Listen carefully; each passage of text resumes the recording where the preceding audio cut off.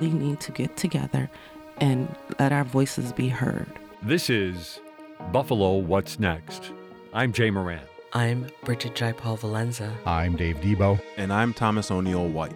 After May 14th, how can we afford not to talk about race? About education, about segregation, about humanity. Since the dawn of this nation, racial violence has existed. The way we have designed our society has a big hand in what occurred in that Tops Market. The suburban area, everywhere, we must work and teach our children. We need to make sure that we put more funding in our programs that help prevent gun violence and more money into art. If we're going to have some real healing, we've got to have space to tell some uncomfortable truths. And good morning. Welcome to Buffalo What's Next. I'm Jay Moran. Coming up later in the program, Dave Debo talks with Kezia Collins and Sara Pearson-Collins about their online event tonight. Let's talk about race. Interesting conversation coming up with Dave and Kezia and Sara. That's in the second half of the program. Our first half of the program is going to focus on a major health issue here in the city of Buffalo and in Erie County, and that is lead poisoning. Tom Muscarella is with us, senior public health sanitarian with Erie County, and has been dealing with lead issues in Erie County for how long, Tom? 31 years this week. 31 years this week, and of course it has been an issue for some time. When did it become illegal to sell lead paint? In 1978, lead paint was banned in residential use. And what we know in the city of Buffalo, that the housing stock is older. How many houses were built before 1978? Yeah, based on our research and our numbers and our investigations, somewhere over 80% of the houses in Buffalo are pre-1978, and I believe somewhere in the 60% are pre-1940. Wow. So lead paint is present. We could probably even go as far as say prevalent in Erie County, but most certainly in the city of Buffalo. Absolutely. And in any of those old houses, it's like that. And, outside of the city, also in the Clarences and the Easter Auroras and the Collinses, there's old houses there too. Yeah, so in that regard, so that's something to keep in mind for everybody, whether you're a homeowner or a renter, that more than likely your house, if it's an older house, is going to have lead paint in it somewhere, whether it's an external, on the porch. Where would we find it? I guess most likely. Let's start with that. Where would we find it in your house? Yeah, well, let's step back a little bit. Yeah. But yeah, I mean, basically, if your house is pre-1978 built, you should go on the assumption that it's lead and treat any deteriorated paint as such until the time that you actually have a lead inspection and know positively whether it's lead or not. It's just a good idea to be safe. And taking off on that, in Erie County, we were looking into potentially putting lists of lead-safe houses up or doing something like that. And we decided it's kind of misleading if you put a house saying I was at a house and it was lead-safe 2 days ago. Right. Doesn't necessarily mean it's lead-safe today because some of the paint could have chipped again. So we didn't want to put that out there. So what we're rolling out this week is a searchable database of pre-1978 housing within Erie County. So if you move into a house, we're going to try to make it as easy as possible for you to know how old it is and if you should be concerned with lead and conditions conducive to lead poisoning. Okay, and if you do know that it's before 1978, you read it on the deed or whatever, you should keep that in mind. But obviously, renters would not necessarily know that. What I guess that might be something that would be available for someone who's planning on renting from somebody. Absolutely. That's, the big idea of it. If you're a homeowner, you should be given that information. As a renter, you're not necessarily given that information. You're supposed to be given information on lead paint and lead poisoning when you move in. It's a requirement. Doesn't happen all the time. We're trying to make it happen all the time. But this tool is really out there for them to see what they move into. And we should keep in mind that though there is lead paint present, most likely, again, we've already stated the numbers, the majority of the houses in Buffalo probably have some sort of lead paint, whether on the exterior or whatever the case may be. But that doesn't necessarily mean it's unsafe. It can be handled in a way where it's safe, correct? Correct, absolutely. But you asked me before where the main point of lead paint is. It is definitely on the outside of the houses. In the city of Buffalo, you have the 2-story clapboard structures, all painted windows, all painted floors, porches, columns, stairs, everything. And a lot of that is lead-based paint, or at least layers of lead-based paint underneath the current latex paint. It's there. It's prevalent. It doesn't have to be a danger. Intact lead-based paint is fine. It's covered. It's intact. It's really not causing a condition conducive to lead poisoning. What the problem is when it becomes deteriorated, or it's in a location that just automatically causes deterioration, like a stair tread where you're stepping on it and it's an impact surface. Every time you step on that, you're deteriorating some of the paint. The old windows, every time you slide them up and down, you got a friction surface on the right and left where it's sliding, and that was painted. And then you have an impact surface inside the window well where that was painted. And you get that little poof of lead dust, and it comes into the house, gets on the floors, gets on the windowsills, and then your little baby is crawling around, getting lead dust on their hands. And what do kids do? They do a lot of hand-to-mouth activity, and then they get lead, and they can get lead poisoning. I want to get into what that might implicate for a young child. At the same time, though, one of the things you corrected me on, I thought, we're worrying about lead chips. Lead chips, paint, we're going to see that, right? But it's not that. It's dust, right, that gets into a housing environment. It's absolutely dust. I mean, we will see kids with paint chips. If a kid is severely lead poisoned and they do an abdominal x-ray, you'll see paint chips in their stomach a lot of times. But that's an acute exposure. There's the chronic exposure of the dust, which is the real culprit in this.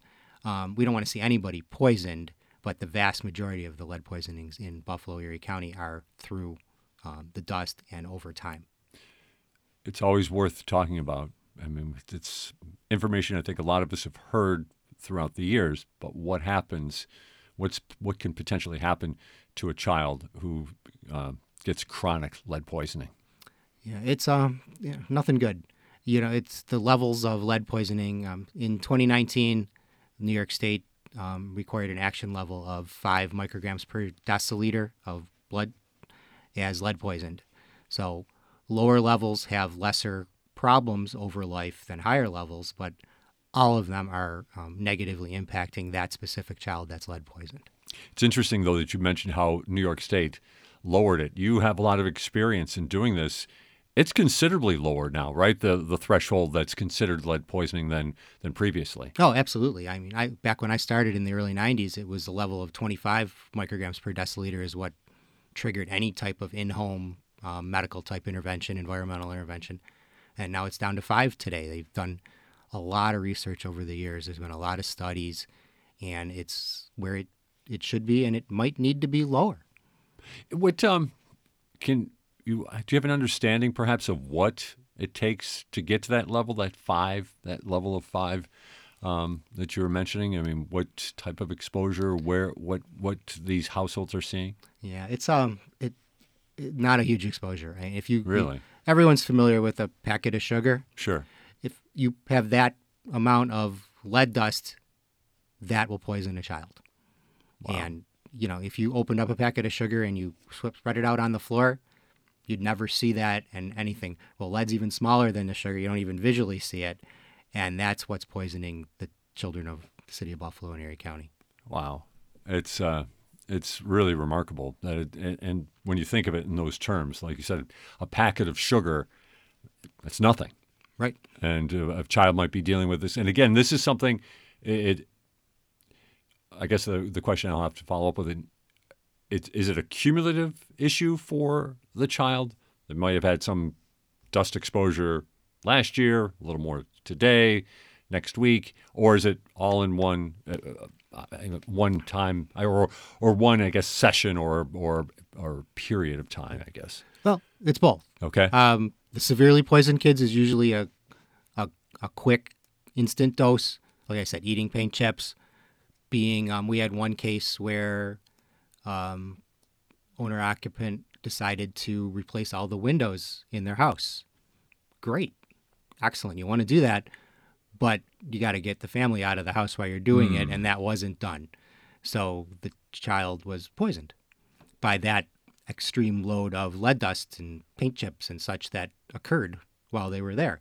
Good intentions, bad outcome, but it was an acute one, and they were able to, get the child in for treatment and help them, lower those levels down to significantly lower levels and hopefully, no action levels. I don't remember where it is at today. Sure.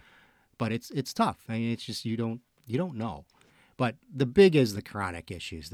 It's the dosage over time, every day over time. If you're in a house that has conditions conducive to lead poisoning, which are basically deteriorated paint or the other conditions I described earlier with friction impact surfaces, that child is being exposed to lead dust at some level every day in all the rooms.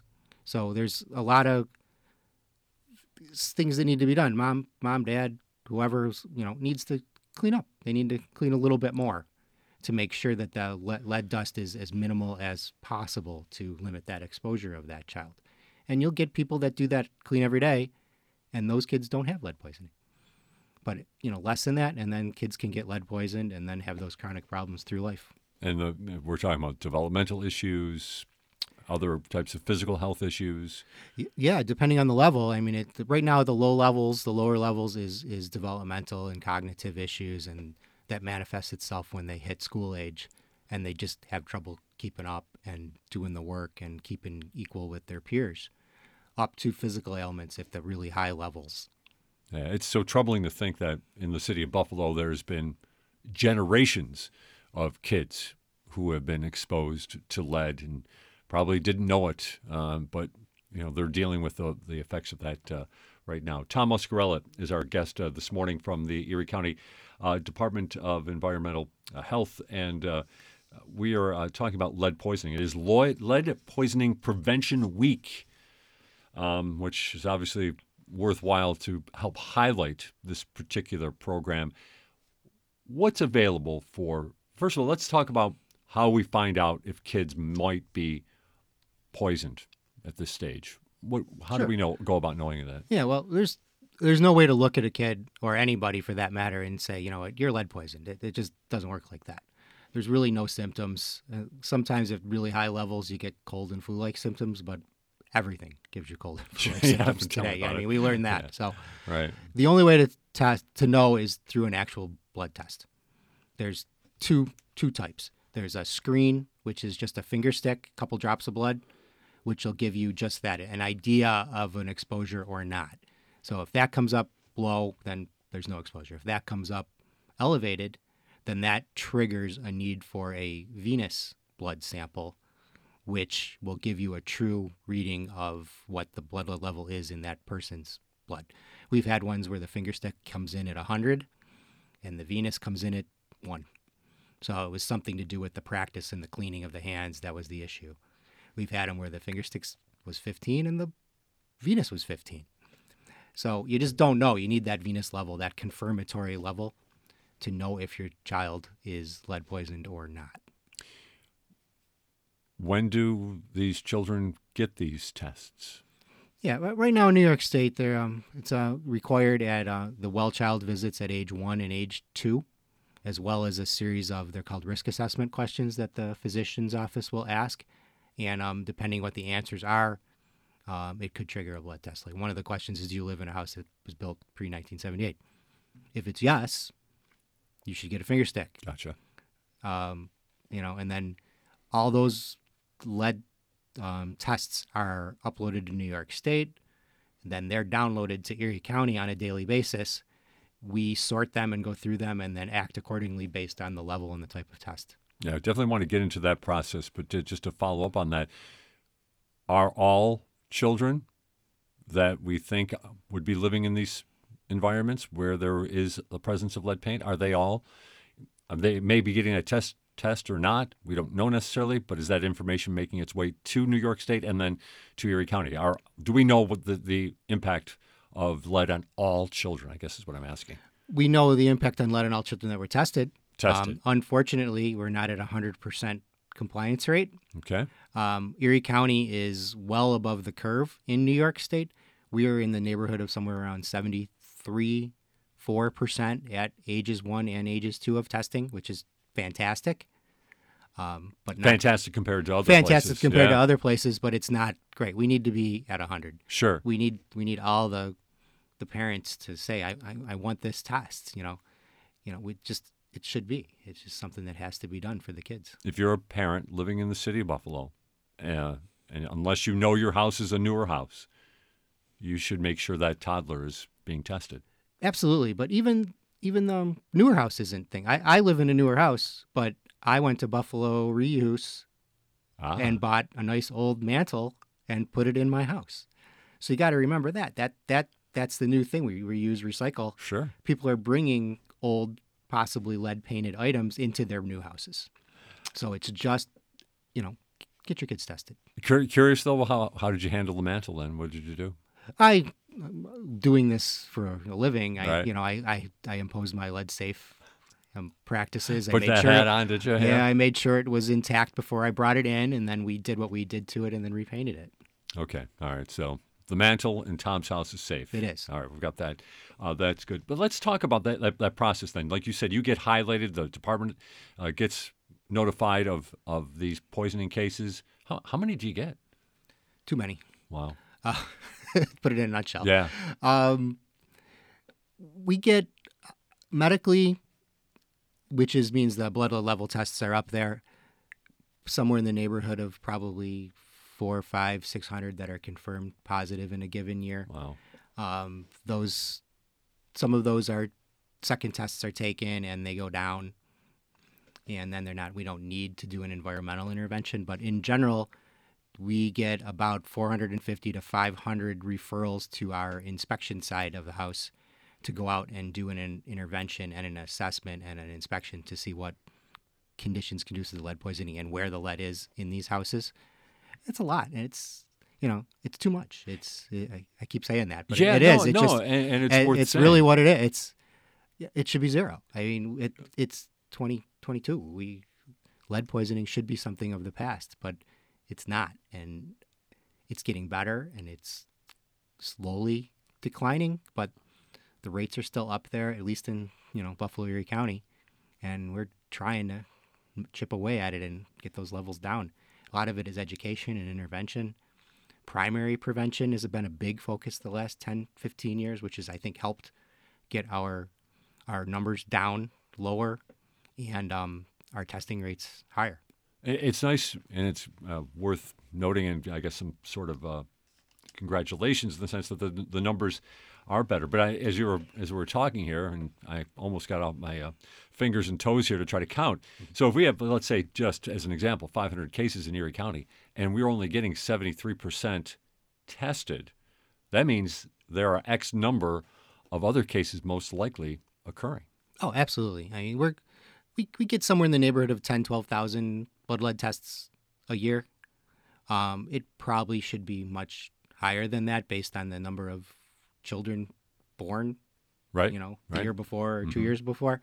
I'm not totally up to speed on what those numbers are, but our percentage, we're getting too much. Right. It kills me every time I see one and I see the lists, and I see Monday mornings are always the worst with the number of cases we get. You talked about that homeowner who did the right thing, replaced the windows and the doors and did the right thing, and unfortunately exposed their child to lead poisoning. But that, I don't want to say that's the main, not the main problem, and necessarily accuse a certain portion of the homeowner or owners in the city. But I would have to think when it comes to rentals, this is a bigger issue. Is that what you're finding? Oh yeah, I'm glad you brought that up. Back in, I want to say 17, 18, we, in conjunction with the Community Foundation for Greater Buffalo, initiated a study to see just where the lead poisonings are happening. And based on our historical data, in Buffalo and Erie County, the lead poisonings are happening in single-family or 1- and 2-family residential dwellings. Okay. That's the problem in Buffalo, New York. Other places across the state, it's row houses, townhouses, apartment buildings. Here, it's your standard double and triple that are causing the poisonings. All right. So something to be aware of if you're one of those renters, and I know that's something that your department has really tried to get that word out. How do you go about doing it? Oh, well, a bunch of ways. Lots of ways. We have our core programs, which I'll get into a little bit. We have our childhood lead poisoning prevention program, which is the one that we've just been talking about, the one that responds to the elevations. We have our primary prevention programs, which works throughout Erie County, partially New York funded, partially Erie County funded, that we try to get to the houses before someone's poisoned. We'll respond to, a mom calls up and say, hey, I just moved into this house. There's some deteriorated paint. Can you come and talk to me about lead poisoning? And you do get calls like that? Absolutely. Okay, good. Absolutely. All right, good. Calls, emails, referrals. We work with some of the Section 8 rental housing providers in the area to get referrals for deteriorated paint. We work with the city of Buffalo. We work with some of the local housing agencies to get referrals and work with them. We work with Buffalo Perinatal Prenatal. I don't know if you're familiar with them. They work with moms and babies. Great place to work with, that they're getting us in the houses where the kids are to help them, not be poisoned.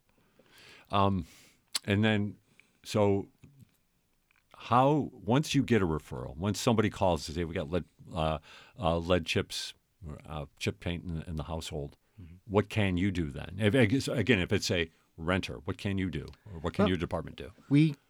Either way, we'll put the owner of the place under some form of a notice. If it's an elevation, they are put under what we call a notice in demand, which is has a little more weight to it.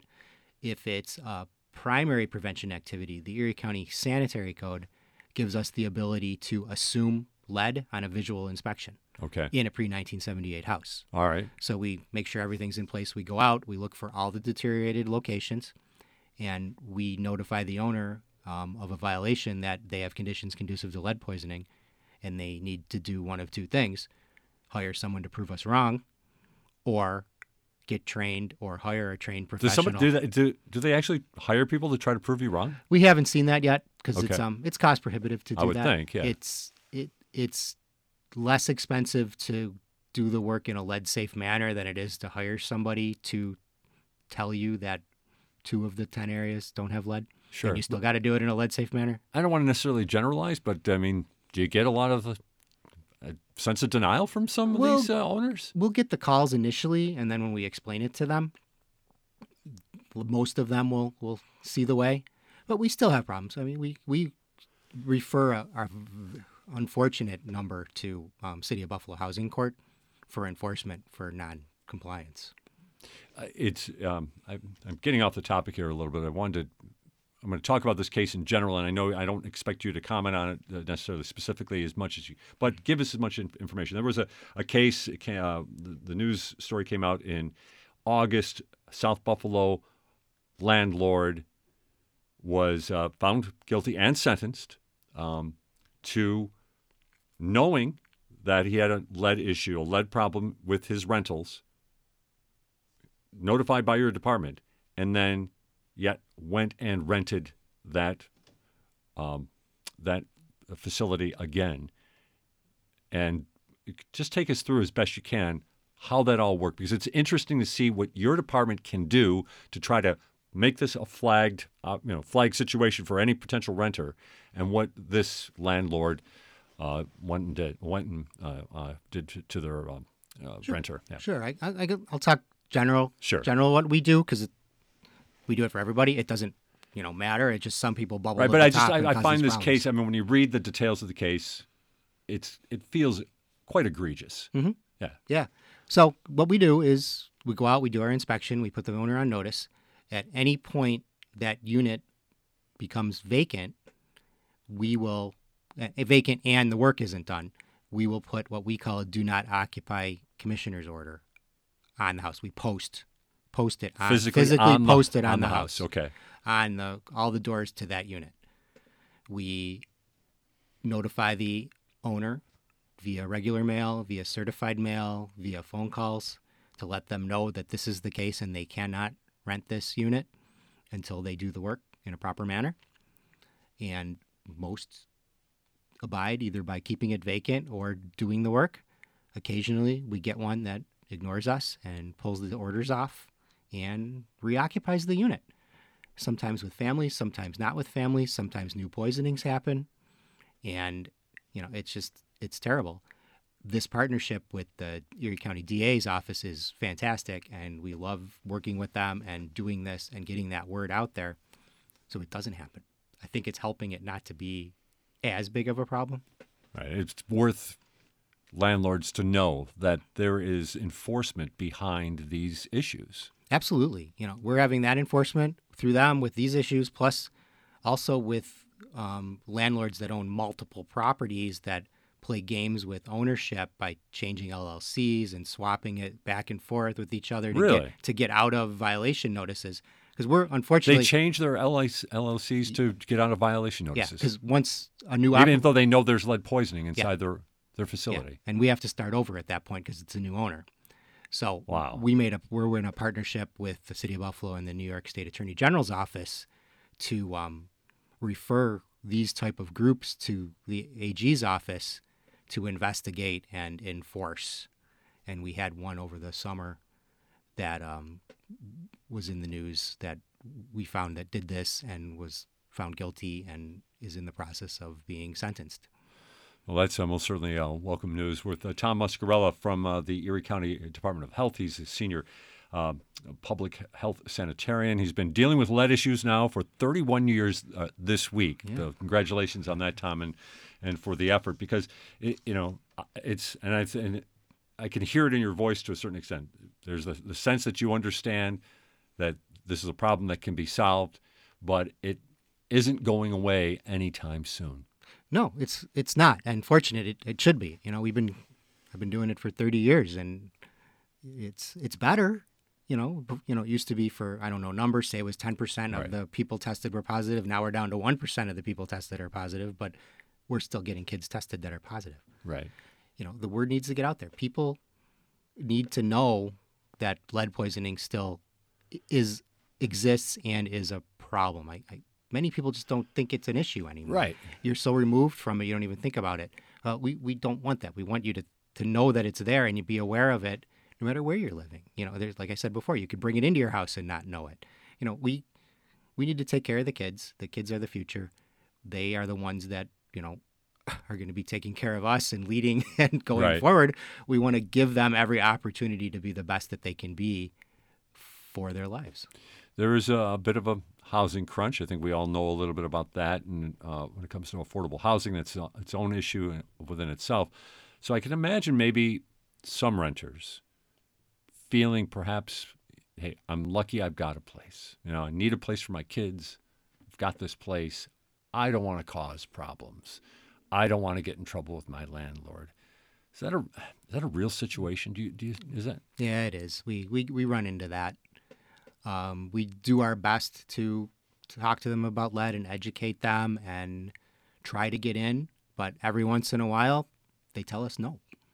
And we can't really do much after that. If they say no and they understand it and we leave them the information and say, if you change your mind, let us know. Keep getting your kid tested and, we'll do everything we can for you. I'm getting a little outside your area of expertise, but do these renters have rights when it comes to this type of thing? Are they backed up by the law? Like I said, I could see a renter. I've got a family. I've got little kids. I'm lucky to have a place. They say there might be an issue here. I don't necessarily want to believe it or whatever the case may be, but I most certainly don't want to make waves with this landlord. Do they have some sort of legal backing for them as renters? They do, but I am definitely not the one first in talking about that. I can point you to someone that could if you want. Very good, very good, very good. You might be getting a few phone calls here, Tom, when we're all said and done. We're coming down to our last couple of minutes here, so I want to make sure that we get all the information out that we can when it comes to Prevention Week. Some of the things that maybe we didn't touch upon that you really think are vital. Just we've said it. I'll just say it one more time. Look at the paint in your houses. Well, first off, know how old your house is. Use this new tool that we're rolling out this week. Look it up. See what age your house is. If your house is 1960, you should be worried, but not super concerned as if it was 1920s. You should still be aware of it and know and tell your landlord or yourself if you're the one that's going to be doing the fixing because you own it. That's the big thing, is be aware of your surroundings, know what's there, do the cleaning, get educated on lead poisoning so it doesn't affect you and your family. We're there. You can call us. Our phone number is 716-961-6800. We're there 8:30 to 4:30, Monday through Friday to call. You could email at leadsafe, all one word, at erie.gov.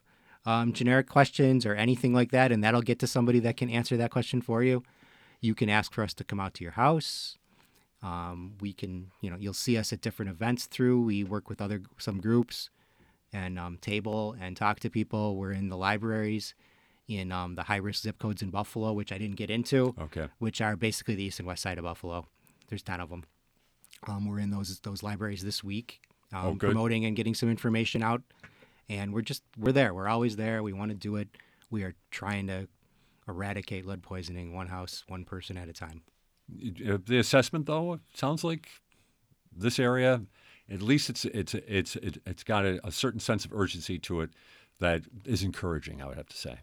Yes. Yeah. There's a lot of people working really hard at this problem and trying to make it go away. Well, Tom Muscarella, again, congratulations on your 31 years with the County Health Department. Thanks for bringing this information to us. It was nice having you. Again, the website where people can go? Website is www.erie.gov/health. Okay. Or I'll say the email one more time, leadsafe@erie.gov. This is Buffalo What's Next on WBFO. This is Buffalo What's Next, where we have conversations with the community about moving forward. To have your voice heard, press the Talk to Us button on the WBFO app, and we'll work to get your questions and comments on the air. Join us on Twitter @WBFO or email us at news@WBFO.org. Together, we'll have the conversations that are needed. This is WBFO, your NPR station. This is Dave Debo. Some of you may have already done it in groups and workshops across the region, but tonight at 6:30, you get a chance to pull the race card. It's an exercise designed to get people talking about race in a non-judgmental way. And there is a public session tonight taking place at the Self-Advocacy Association's offices at 1021 Broadway, diagonally across from the Broadway Market. It is an open event sponsored by the League of Women Voters, SANES, the Buffalo NAACP, Westminster Presbyterian Church, and a lot of others. And it's really, I think you can say, fun with a purpose. It is the brainchild of two sisters, Sara Pearson-Collins and Kezia Pearson. They have created this game. It's kind of like Trivial Pursuit, and they're here to talk a little bit about it. Thank you both for being here. Thank you for having us. All right, so let's get right into it and play a round of the game as a demonstration of the race card. I think if we can describe it, it's a bit like Cards Against Humanity, but yours specifically deals with race. Yes, it does. So ours is actually a conversation starter more so than a game. The way that it is played, even though it's not a game, the way that it's done is that each participant gets a fact and a fiction card, and then a statement is drawn from the deck. It's read, and you decide whether you, based on how you were programmed, whether it is fact or fiction for you. And then that's where the conversation starts. Okay. And I imagine each player brings to the table a different level of implicit bias. Yes. Which means what I think might be a fact for you could easily be a fiction. Yeah, absolutely. And that starts the conversation. Definitely. Correct. And that's really what we're trying to do. We're trying to promote conversation. And then she failed to mention that there's a QR code on the card. So when you get to a card and you're not sure of, whether or not it's fact or fiction, you're able to scan the code, go to an article, video, or a statistic in regards to the conversation. So it's more than just talking about it. It's actual education. Yes, it is. Absolutely. It is. Let's play around, and then we'll talk a little bit more about where the idea came from. Okay. Grab a card, and now do I just pick this up and read it out loud? Yes, you can if you want to. All right. Go ahead. Okay, there's my card. Now, before you begin, I can tell you that some of the statements aren't fact or fiction. It's based on how you are programmed to. So some of them are exactly a fact or fiction. And I imagine, too, it gets into interpretation. Yes. Let's use this one as an example. Okay. I've drawn this card. I flip it over, and it says, African Americans are overly sensitive about instances of racism. Yes. I get to choose whether that's fact or fiction. Yes. Correct. Yes. I think I would say fiction because of the word overly. But I imagine there are folks that would look at that and say, oh, yeah, absolutely. Yeah. Mm-hmm. So it really does kind of bring perspective into play. It does. But I would put this one in the fiction category because of that word overly. Okay. Overly sensitive about instances of racism. So that's one of the conversations that we have is don't get hung up on a particular word. So, all right. So some people might, and I'm not going to say that this is what you did, but hide behind, it said overly. So therefore, I'm going to say it's this, or I'm going to say it's that. It's really just like, because I was saying, really promoting the art of conversation, When I'm talking about this particular statement, I always refer to it as, I use the example about a military man coming back from combat, and this is just my perspective on it. Everybody has their own. So they've been to war, they've heard gunfire, and so they come back to civilization, and the first time they hear a backfire of a car, they go right back into that mode. It's almost like a PTSD type of thing. Sure. So because and I'm just speaking me as a black woman, I've experienced so many instances of racism that it's almost like when we enter a room, we're already, our senses are already high. So we're already expecting that this is what's going to happen. And then it's not until we start to fill the room and become comfortable that we, determine, okay, this is a safe space and I can kind of let my guards down. So it's almost this. And so when I read the card, I say, yes, I am. I'm very sensitive. I'm hypersensitive to instances of racism because it happens to me, and now I feel like that everything is about race. Because of your experience. Because of my experience. Your frame of reference. Exactly. Okay. Exactly. Right. Let's grab another card. Let's see what we've got. Oh, this one off the top of the deck. Black people should change who they are to be accepted into, quote, white spaces, unquote. Example, jobs and neighborhoods. Mm-hmm. Ooh. Exactly. Ooh. Again, maybe I'm picking on too many words here. Should change who they are. No, I don't think so. I'd say that one is fiction. What do you guys say? Kezia. So the fact is that we've had to. I was going to say, if the card said black people sometimes need to or always need to, right, I would definitely agree with it. But should? Do you think you should? I don't feel that we should. I don't think that we should either. But then the way society has it set up, like there's expectations, and so in order to sometimes fit into spaces that you're not in, it's almost like that you're supposed to assimilate into roles. Like, I mean, and it doesn't even have to be just blacks. It can be, Arabians or whoever it might be. It could be indigenous populations where, things have happened to them where they've said, okay, we want to kill the Indian and keep the man. So we're stripping you from your cultures the way you are in order to make you assimilate into what we want you to be. So, no, I don't think. I think the world needs diversity. I feel like we all bring something to the table. We all have our unique cultures and experiences that everybody seems to love, but then there's times where maybe not, right? Yeah, exactly. All right, one more, and then we'll talk. Oh, boy. And then we'll talk a little bit about how you guys came up with the game, what kind of things happen. This next one I grabbed, whites are celebrated for the same things that blacks are criticized. This is not getting easier. No, it's not supposed to. It's supposed to generate conversation. Whites are celebrated for the same things that blacks are criticized. I'd say that happens. Mm-hmm. Yeah, that I'd put that down as fact. That makes sense to me. I do believe so too. And I don't have anything to go against what you're saying. So yeah, okay. No, I don't have anything to go against. Only thing I could possibly do is give examples on that. Let's do that. Give me an example of how that's played out for you. So when we're cheering for a team and your team wins and it turns into what I would consider a riot outside, people flipping cars, but their team just won and it's okay. But then if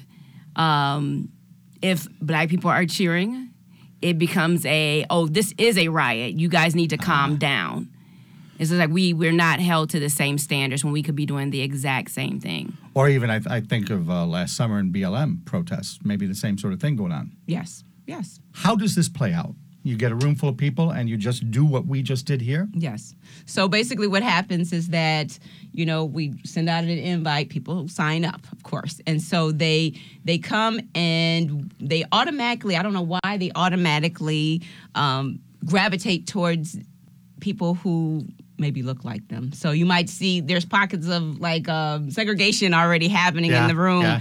And so what we do is we change, move people around, put them in tables so that we have a diverse representation at each table. Sure, because the answers you're getting from an all-white table would be different than the answers you're getting from an all-black table. But too, with that, you could have an all-white table and them think differently, just like you could have an all-black table and they would think differently. Yeah. But yes, we tried to make it diverse. This last event, what we did was everybody stand next to your friend that you came with or a person that you know, and then we had them count off by 5. So we separated them that way. So that way, sure. Right. And so then what we do is we give ground rules. So there's 5 ground rules that we want to teach everybody how to do, and it's like no walking on eggshells, no overlapping of conversation. So we have 5 general rules, and then we'll start off with maybe an icebreaker, or we'll start off with a statement. It just really depends. And usually what happens, depending on the time, we'll start off with something that's a little, easier or more palatable before we really start hitting hard. Right. So this last event, we just went in because we only had a few time minutes. constraints. Yeah. So you don't shuffle the deck always. No, and then sometimes it might be something that may have just recently happened in the media where we want to talk about it. So it might not necessarily be in the deck of cards, but it will be a statement that we want to pull. How did you come up with the statements, the questions on the deck? Was it just a matter of, and I don't mean this in a bad way, but was it just a matter of we want to be provocative? We want to provoke conversation? Well, we did want to provoke conversation, absolutely. But it was each one of us came up with a certain amount of statements of things that we might have experienced, things that we see, things that might have been said to us. And we came up with our statements, and then we decided out of those 2 groups. Which one were the best? Yeah. Which was the best? Yeah. Which ones seemed like hot topics. So we basically categorized them like green, yellow, red. What's a hot topic? Mm-hmm. What can we put to the side? And so based on maybe 75 statements, we narrowed it down to 42. So there will be like 40 statements, and then there's 4 sets of fact or fiction, a directions card in there, and then, And do you lead the discussion, or do you pretty much let each table just go at it? We let each table go at it in a respectful manner. We'll walk around and we'll check in to make sure that conversation stays on task and that no one's over talking anyone. And then after the entire thing is over, we will spend the last 25 or 15, 20 minutes doing a debriefing because we want to really check in with people. I'm a therapist by trade. And we don't just leave people going out the door and feeling uneasy. So Sara Pearson-Collins is here. Kezia Pearson also here. Sisters who together have created the race card. It's, I don't even want to call it a game, but it's an exercise, I guess. It is. That you have taken around town, that you have used as a way to get people to talk about race. Typical event. How many people do you have? How is it organized? So maybe about 40, 50 at the most. And is it a workplace that says we need to have a franker discussion about DEI? Or is it just kind of I don't want to say a fun event, but more of an evening event where people just kind of get together because they really want to talk? So it can be a number of things. We've had churches reach out, universities call us in, and even organizations. So it just really depends on the need. They've seen our advertisements, and so they want us to come in and have these conversations.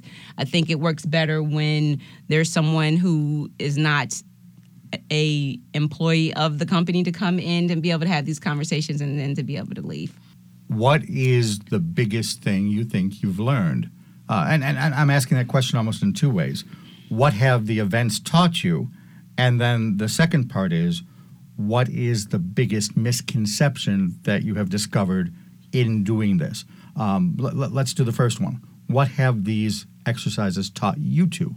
I think that one of the bigger things is that people want to talk.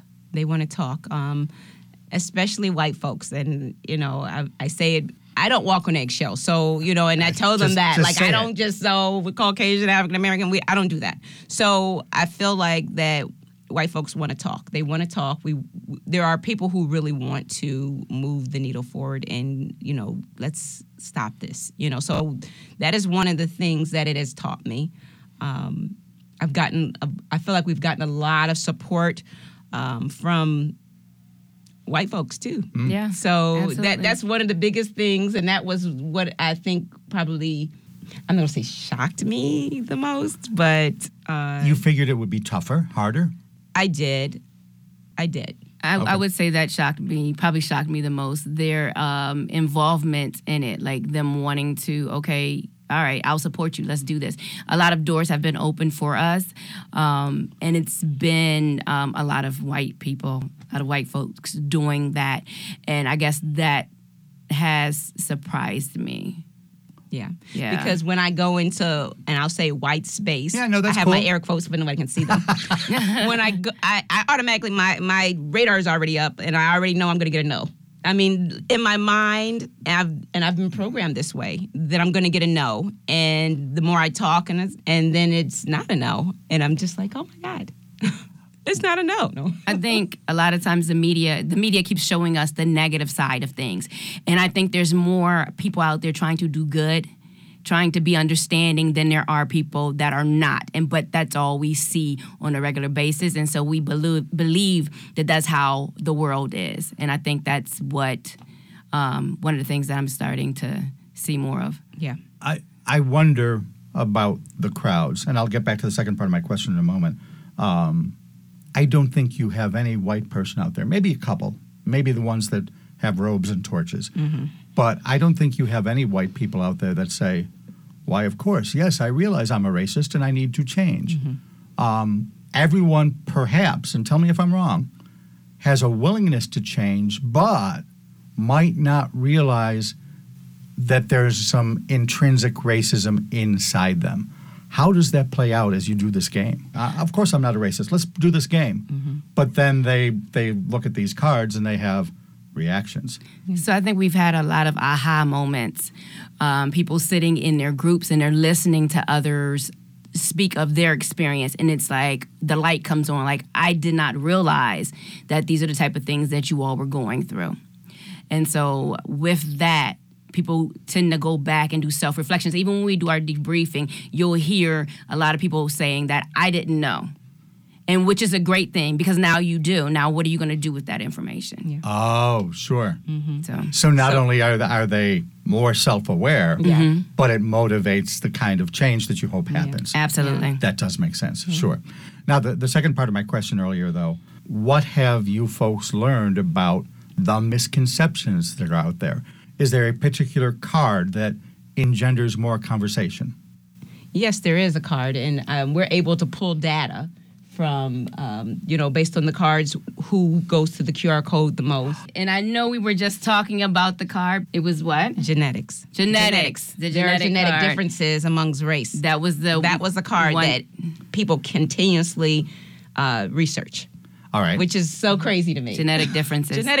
Yeah.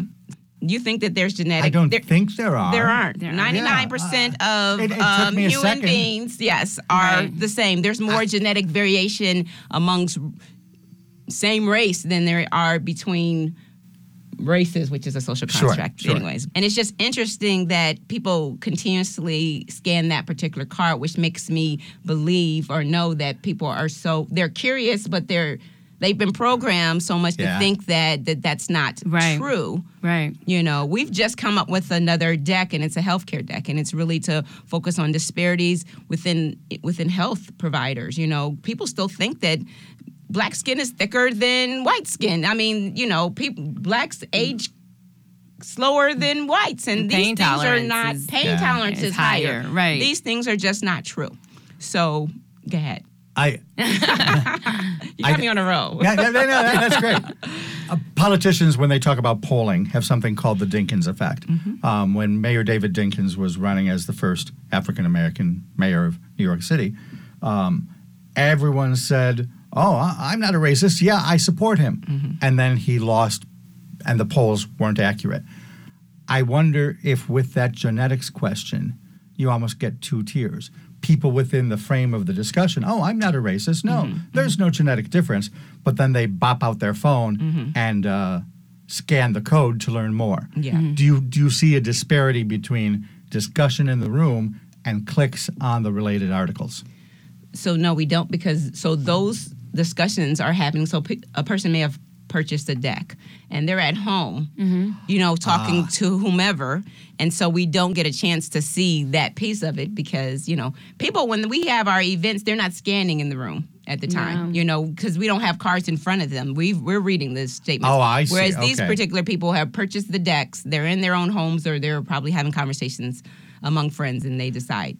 Thanksgiving with the racist uncle. Exactly. Okay. Yes. Yeah, that's a whole turkey thrown out the window. How did y'all come up with the idea for this? This is darn interesting, and it sounds like fun. It is. It's a lot of fun for me. Look, for me. For you.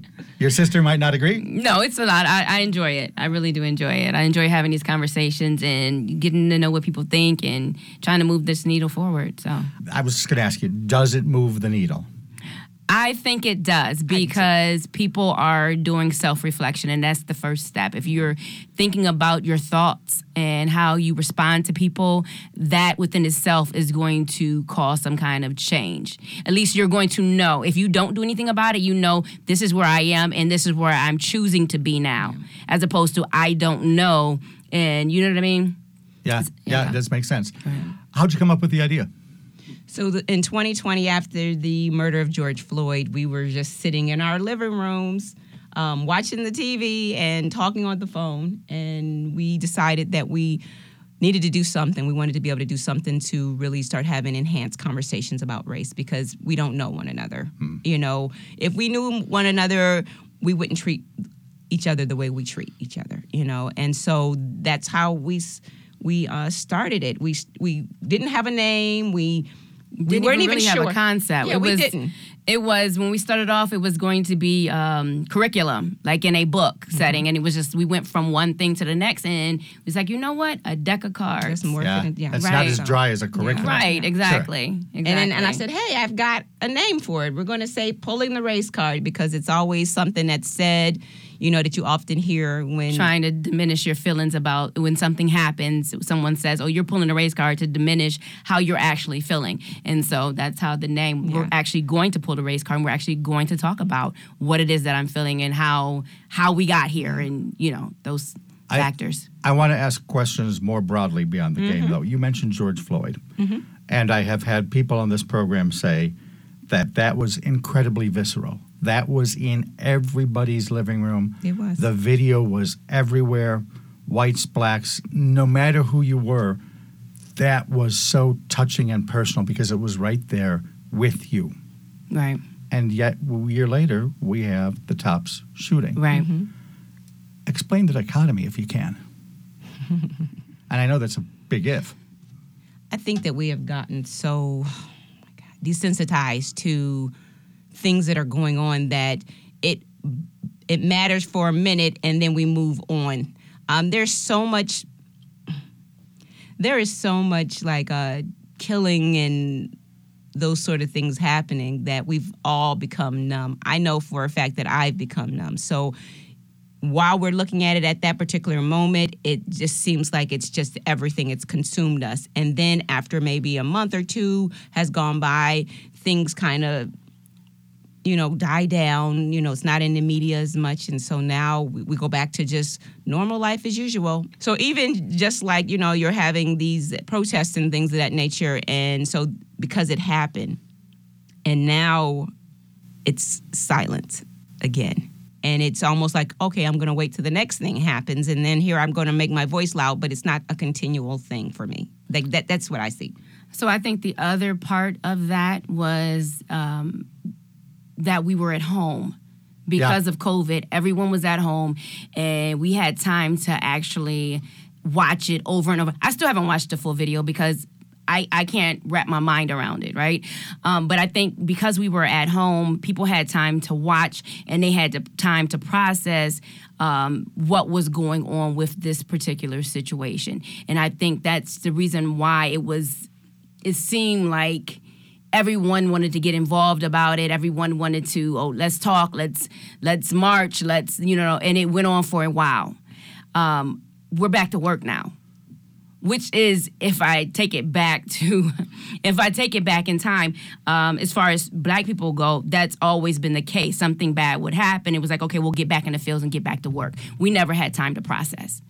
And so during this time to process with George Floyd, that's how this card deck was developed.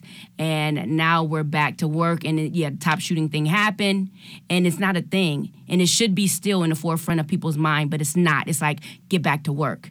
I don't have time to think about it right now because I have these responsibilities I have to take care of. I'm not disputing you, but I'm surprised by what you said, because I would have thought that the top shooting kind of reinvigorated the discussion, no? So it did. It did. Briefly, yeah. Right. Yeah. Okay. I mean, and then right after that, we had the Texas shooting with the children. So then, and so our work is never done, but I feel like we didn't even get a chance to grieve the top shooting because now Texas, right. And so now the news is down in Texas, focusing on that. And it's get back to work. You both sound a little sad about that. I mean, I'm sad, yes. I hate the fact that I'm numb. And I can't feel like I'm supposed to anymore, like, because this happens all the time. Like, so George Floyd hasn't been the last. He just was the catalyst. Like, before him, the catalyst in the 60s was Emmett Till. Yeah. It just so happened we got a chance to see it, just like Jet posted those pictures in the 1960s of that. So it's doing the same thing, but we're still talking about the same topic. And so for me, it depends on what day it is, whether I'm numb or not. I've had experiences. So I'm an educator, and right after the top shooting, we had a fire drill. And immediately, instead of just, this is just a fire drill, I need to go take my students out, it was more or less, what's going on? Is this really a fire drill? Somebody said all these things are playing out, these scenarios are playing out in my head. And it's like I'm being triggered every time something that should be normal for us, a drill, right? Every time something like that happens, I'm being triggered and I'm ending up in tears. But the rest of the time I appear to be on the outward, I look like I'm fine, but I'm not. And I know if I'm not, I know my students aren't. And I know the people around me aren't, even though it's back to work. And let's put on this front like everything is good, and it's not. We haven't dealt with these issues, these traumas, and we need to. So that's another part of it. Talk to me a little bit more about that. What do we need to do to deal with these kind of things more or better? I think we just need to talk. We need to talk, and then something, but I don't even want to get into politics, but we need to talk. Just going to leave that there. We need to talk. You segued perfectly to my next question. I was going to ask you, how do you get more whites and blacks talking at the same table, beyond just a card game? More globally, more holistically, that's a heck of a knot to untie. Yeah. I think it's definitely word of mouth. Like, we have been able to get white folks to come to our events just because they've heard, about the event. People see us, and it all it does is take one person in a position of authority to push us into orbit. So, it's knowing the right people, having the right people behind us to help to move it, having the right corporations and presidents of companies. To say that we're definitely going to have this conversation in my organization. And I think that is how it's going to spread like a wildfire as soon as, people pick it up and say, you know what? Let's have these conversations. Some of the people in the room on Friday were vice presidents of companies and judges that sit on the bench in the city of Buffalo, and then they're talking about it. So and they're inviting us into their spaces to have these conversations with their colleagues. So that's how it happens. It just spreads like wildfire. All right, pulling the race card is available for personal use, or they hold public events. The next one is tonight at 6:30, 1021 Broadway, the Self-Advocacy Association of New York State, between Clark and Lombard, diagonally across from the Broadway Market. This has been a lot of fun. Ladies, thanks for joining us. Thank you. Thank you for having us. Kezia Pearson and Sara Pearson-Collins are the creators and facilitators of the Pulling the Race Card game. Information at pullingtheracecard.com. We talk about race and education and segregation for you each day here on Buffalo What's Next, and we'll do so again tomorrow right here at WBFO and WBFO HD1 Buffalo, WOLN Olean, and WUBJ Jamestown. I'm Dave Debo. Thanks for listening.